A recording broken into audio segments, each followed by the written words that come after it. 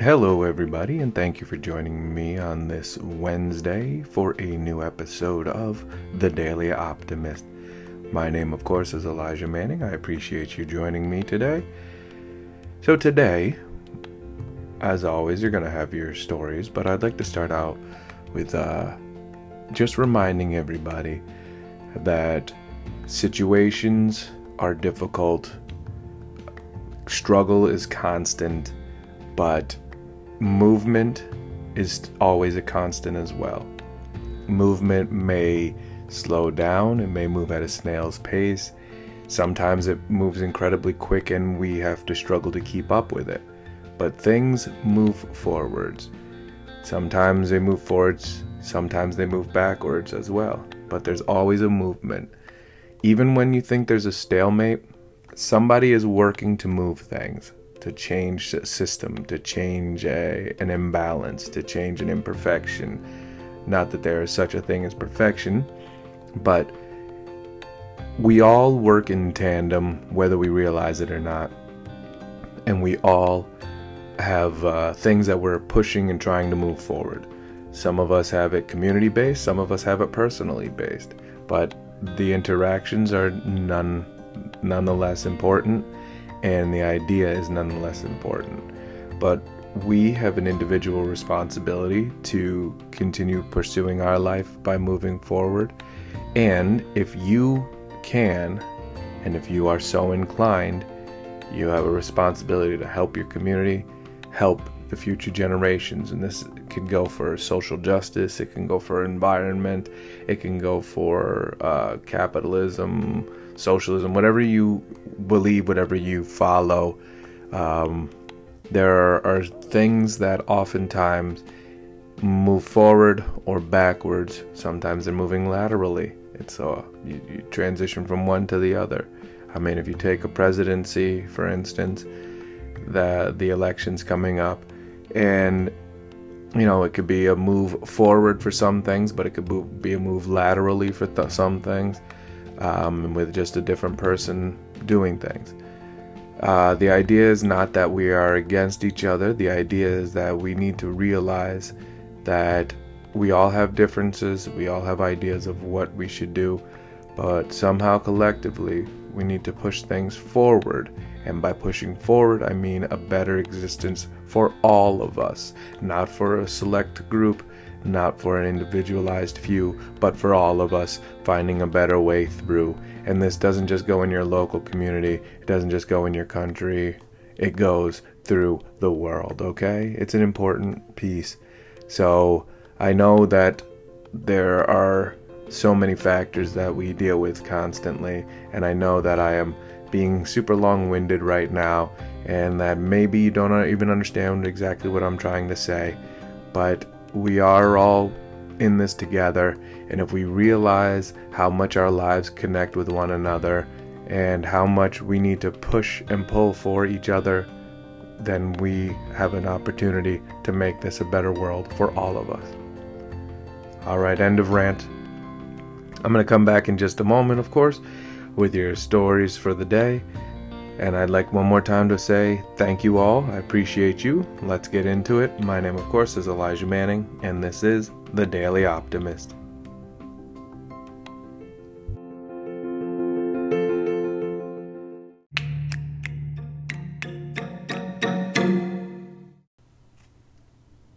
Alright, so it's time for some news stories for the day. I could have gone with the stories of what's happening right now with Mongolian in China and how they're not allowing it to be taught in schools. That's a story. I could go more about the hysterectomies that are being or that are talked about in the ICE camps, if you will, here in the U.S. There are stories from Greece of protests who are trying to get get away from the fires that are happening on the island. There are things happening all over. Those are just a couple stories. What I'm going to talk about real quick is the Belarus. What has been happening is there's been the constant turmoil since they had the election, and right now the president of Belarus, Alexander Lukashenko, he recently visited Russia, where President Vladimir Putin from Russia basically supported him, and because they recognize him as the president of Belarus, and this comes amid the chaos that has been happening in the streets. I call it chaos. It's really protesting, and it's become chaos because Lukashenko's security forces have arrested thousands of people, and there's allegations of torture. This has been 4 weekends in a row of about 100,000 people who are protesting in downtown Minsk. So the idea is now Putin is fully supporting Lukashenko, saying he's going to give them some money for their economy. He's willing to throw some might behind them, if you will, in terms of, I guess the idea is military. It's a very, very fragile situation because, the people claim that they did not want Lukashenko as president, and he claims that he won fair and square. I don't know the truth, of course. I don't live there. I didn't vote. I'm not hearing from people on the ground. I have no inside information. I'm just commenting on what I see and hear as an outsider.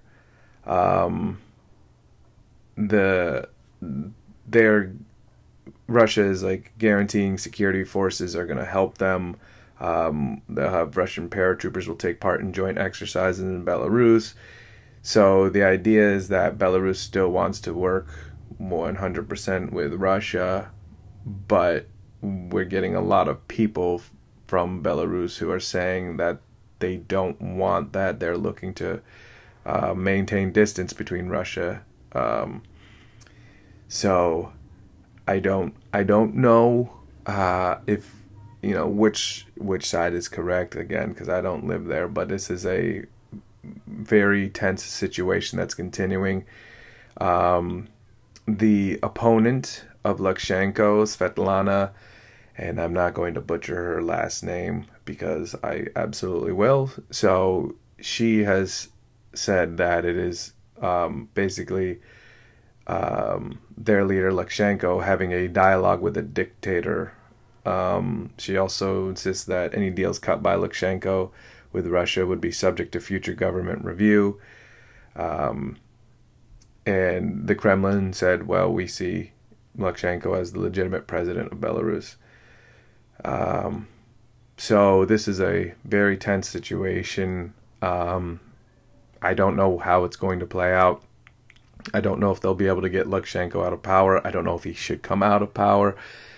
He's been president for 20 plus years, I believe, 25. I'm not certain exactly how many, but supposedly the people, 26 years, there it is. Supposedly the people have had enough of him, but he doesn't appear to be leaving. All right, just be aware of that tense situation. That's just one of the things happening in the world. In the U.S., I'm going to talk about a little COVID again, and a new study has come out that says the majority of children who die from COVID are children of color. Some people are going to just blame parents or, put blame where it doesn't belong, of course, but the idea behind this is very in-depth. A lot of this has to do with also the fact that the most at risk are these people of color as well. So this is Hispanic, Black, or Native American. They analyzed cases from February through July, and they found that of the 121 children's deaths, 78% were children of color, 45% were Hispanic, 29% were black, and 4% were non-Hispanic or American Indian or Alaska Native. It's a very small fraction, but it is, originally reported that it doesn't affect children in the same way, but we see that that is not entirely true. Some of this also comes from pre-existing conditions such as asthma, obesity, and cardiac issues. 70% of those who died were between ages of 10 and 20. Only 10% were infants younger than 1. Some happened when they were admitted to hospitals, but some also happened at home or in the emergency room. So the questions are, is it health insurance because the parents couldn't go to work? We know there are plenty of disparities in when it comes to insurance, when it comes to living conditions, food, housing insecurity, wealth, education, racial discrimination. These are all contributing factors. Those are all in the CDC report. And we're opening schools again, which could potentially put children at a greater risk. I'm not saying that it's the wrong way to open schools, because childcare is important as well, especially for people who don't have a choice but to go back to work physically. They can't work from home. So just please be aware if you are in these positions. If you can find a way to get your child some help, please do that if you think they might be sick. And I certainly hope some things change in the medical insurance field and with all the other disparities that have been ongoing for many of these minorities. All right. I hope this can change. I hope we will have news that nobody else dies, but I don't think that is going to be the case. I will be back in just a moment with some positive news.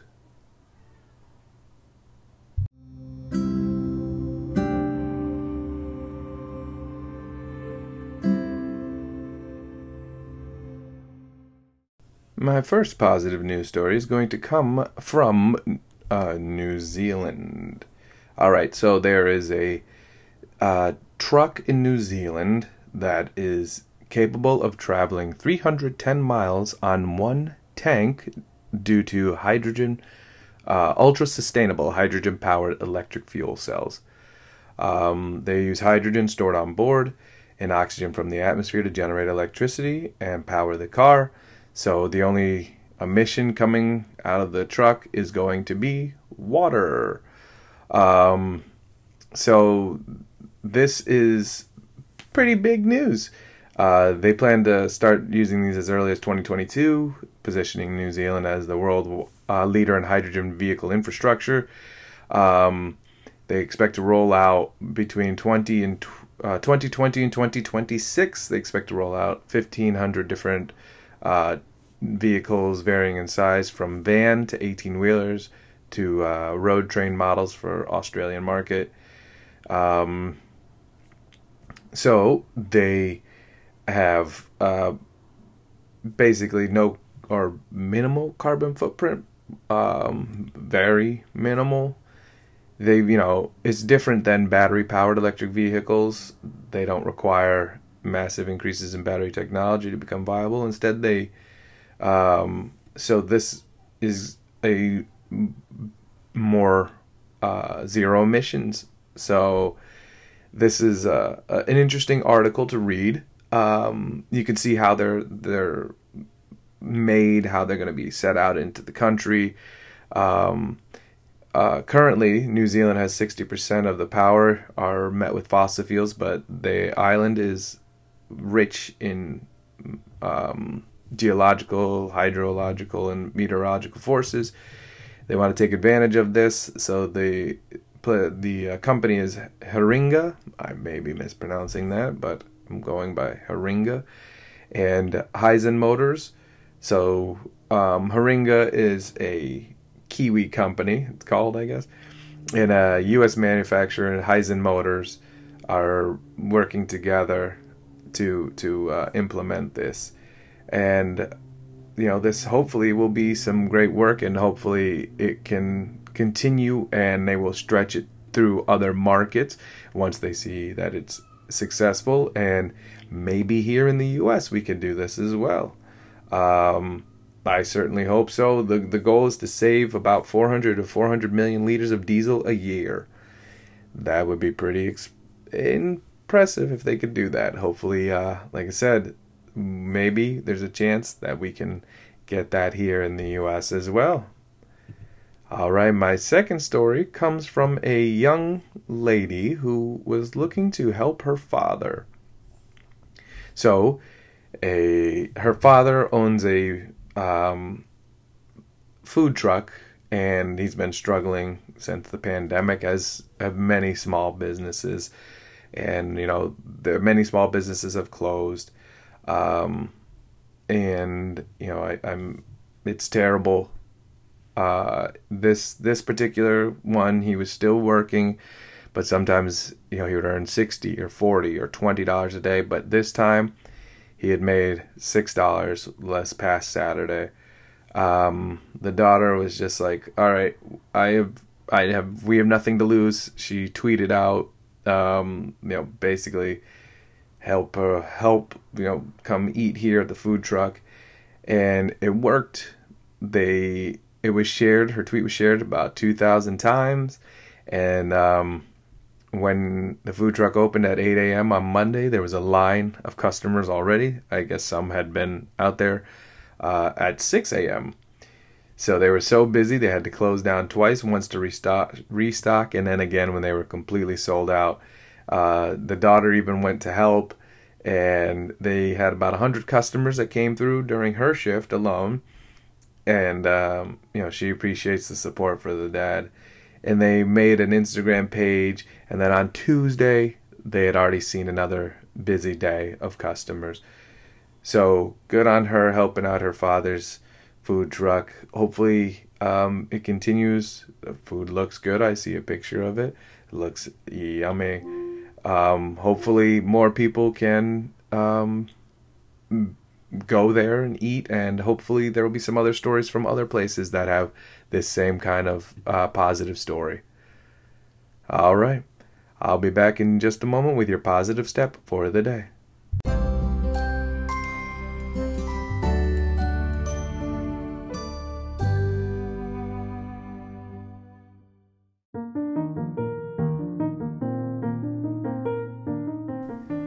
Today's positive step of the day is going to be about how, relating to what I said earlier about things moving forward or backward sometimes. It just takes an idea to help change things, and you don't have to. I'm not telling you to go out there and change the world on a massive scale, but if you can change one little thing in your life, that is potential to change more. Okay, so we all have ideas. We all have ways that we want to make an impact, hopefully very positively. So today, just think about an idea of something you are interested in, always have been, and want to see change. And it could be, whether it has something to do with voting, whether it has something to do with prisons, whether it has something to do with you personally at work, whether it has something to do with a change of work. What idea have you been holding back on that now may be a good time to start thinking about? Write it down, actually. Spell it out for yourself. See what it means to have this idea. See what kind of movement you can get with your idea. Can it come to fruition? Can you make some kind of impact? Can you change something in your own life in a positive way, in somebody else's life in a positive way? How can you help? But We oftentimes compress our ideas, minimize them, and then put them off to the side. You know what? Don't do that today. Today, actually sit down, write your idea down, see if you can do something about it. Okay? All right. Hope it works out for you. I'll be back in just a moment with your positive quote for the day.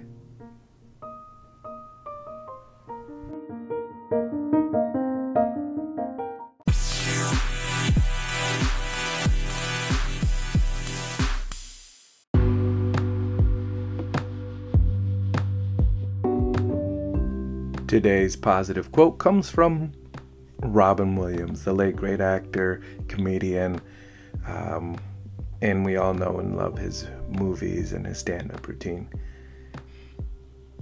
His quote goes like this: "No matter what people tell you, words and ideas can change the world." I'm going to read that again. No matter what people tell you, words and ideas can change the world. Your positive step of the day is to write your idea down, because maybe tomorrow it will make an impact. Maybe. But you have an ability to change even your world, and maybe that reach can go even further. But it all starts with your idea, okay? It all starts with your words, writing them down on a piece of paper, getting them out there for yourself, and then allowing yourself to pursue. I hope you can do this. I know you can do this. You got it. Thank you very much, everybody, for making it through another episode of The Daily Optimist. I appreciate each and every one of you for joining me. Of course, I'll be back tomorrow, but in the meantime, if you want to tell me where you disagree, tell me where you agree, share something with me, a positive story, tell me where I'm wrong, tell me where I'm right, anything, you can feel free to reach out to me. I am on Facebook at The Daily Optimist. You can find me on Facebook at The Daily Optimist, or on Twitter and Instagram at The Daily Optipod, at The Daily OPTPOD, The Daily Optipod. You can also email me. I am thedailyoptimist@yahoo.com. thedailyoptimist@yahoo.com. Thank you for listening. Please rate, subscribe, and share. Rate so that other people can find it. Subscribe so you never miss it. And share with somebody who needs a little optimism and positivity in their day. I appreciate you. Thank you very much. Until next time, everybody, please be well.